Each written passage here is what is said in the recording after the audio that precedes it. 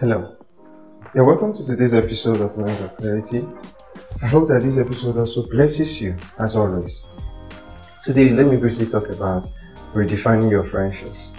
This is an area that many of us need to really take time and trust God to help us, because I see a lot of people say things like, he's my friend, she's my friend, we are friends, and all of that. And these very same people they talk about, they can't even trust them. They can't even be themselves around them. And they call them friends simply because they are nice to them, or simply because they share some common interest at a point in time of their life, or simply because they smile at each other. Some even call them friends because they work in the same place or in the same industry. But you see, friendship is much more than that. And the word friend is one of the most abused words we have today. I hope that by the end of these few minutes that I'll be spending with you, you really understand what friendship is. Now, you see, the way God made all of us, God made us social creatures, meaning that we are not islands. We need valuable associations in order for us to make progress in life.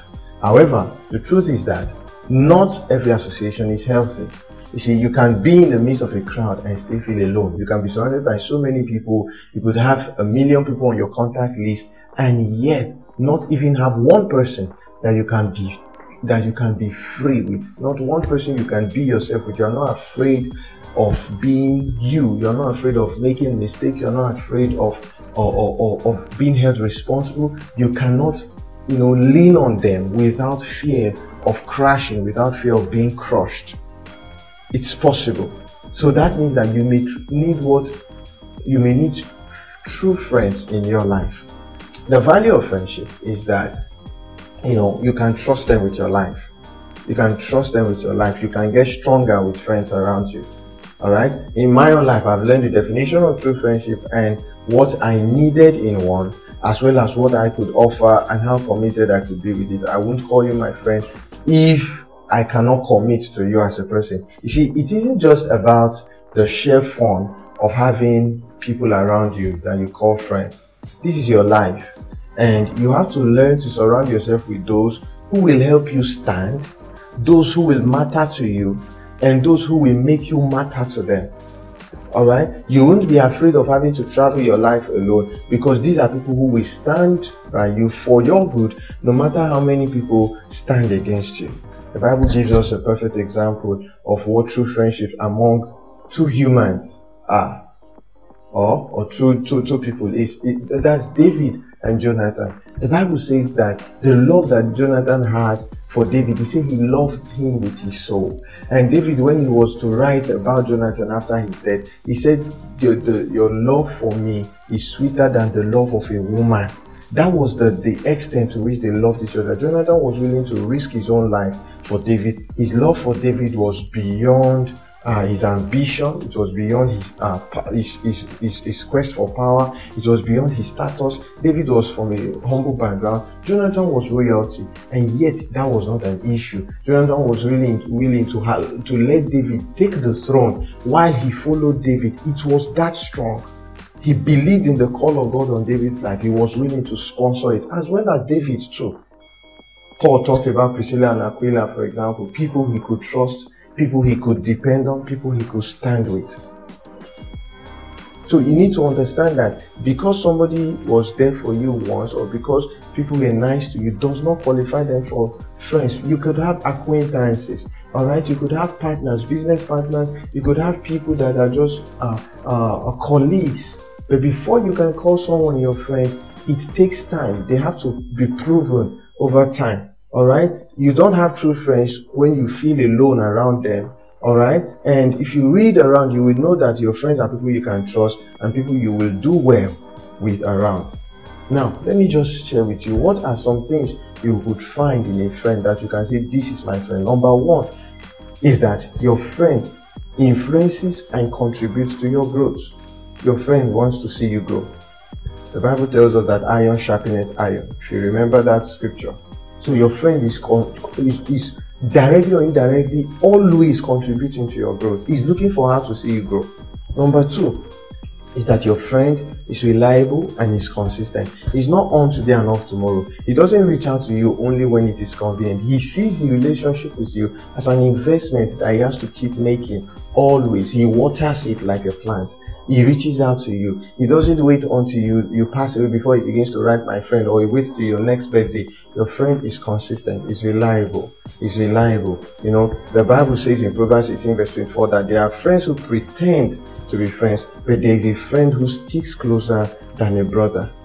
Number 3, a friend believes in you and a friend loves you. A lot of people don't really, see things in you. But if you find people who see something in you, believes in you, and stands with you, these are your friends. Everybody does not have to like you. But you see, your friends are those people who love you and they believe in who you can be. They love you for who you are, but they believe in who you can be. So they stand with you to see you become that person. Scripture says that a friend loves at all times, and a brother is born for adversity. Number 4 is that a friend will be willing to hurt you with the truth if it would help you. Open rebuke is better than secret love. That's what the Bible says. That faithful are the wounds of a friend, profuse are the kisses of an enemy.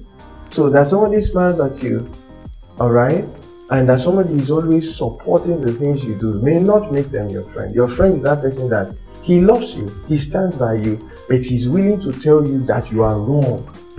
That you are wrong. He's telling you are wrong not because he wants to abandon you, but because he wants to see you do what is right. Number 5, a friend is willing to forgive you and to let go of grudges, not a person that begins to take action based on the things you've done to them in the past. Proverbs 17 verse 9, he who forgives an offense seeks love, but he who repeats a matter alienates a friend. He's always looking for how to remind you of what you've done. That's not a friend. And lastly, your friend is there to help. If the Bible says that 2 are better than 1, that if they fall, one will lift up his fellow. But woe to him who is alone when he falls. He has not another to lift him up. You see, friends are very important. In fact, we cannot complement each other, alright, without friends. You alone cannot complement yourself. You need people around you. You can't see yourself completely. You need to have people around you. And even medically, doctors say that friendships are also important for your health and quality of life. Therefore, you have a responsibility. What's that responsibility? Number 1 in that responsibility is that you must make sure that you are not one-sided in your thought of friend. Don't think of people who is going to be this for you while you don't think about doing anything for anybody. For you to get good friends, you have to first of all make up your mind to be the kind of friend that you desire to have. Number 2, you have to trust God to help you to discern and remember these things when you are looking out for friends. Okay? It's okay to wait. It's okay to be your best. Be and focus on your life. You are going to be surrounded by friends, alright? You are going to be surrounded by, but don't go about looking for who you will call friend. No, you could have connections. You could have acquaintances, but friends, it takes time. You build friends with time. There are people who have very few friends, but their lives are better because you see, those few friends are friends who add value to them. Not having too many people that you play all your life, carry out adventures, and there's nothing good coming out of you. And lastly, let me tell you of the truest friend you would ever need. His name is Jesus Christ. If you do not have a relationship with Jesus, no matter how many good people you have in your life, you may never amount to anything. Jesus is the only one who will stick with you both in life and in death. The highest limit of your friendships will end here. When you die, that's all. But with Jesus, even after death, he stands with you. Through the worst of time, Jesus will be there. Your friends can be limited. You may try to call me and you'll not be able to reach me. But with Jesus, when you call, he is there. I invite you to give your life over to Jesus today. Welcome him into your heart and make him your Lord and Savior. And this is a decision you will never, ever regret. The Bible says that the righteous man turns away from evil, but the way of the wicked leads him astray. And trust that today God will give you discernment so that you can carefully look out and engage with relationships that add value to your lives. In Jesus' name, amen. Thank you. See you next time.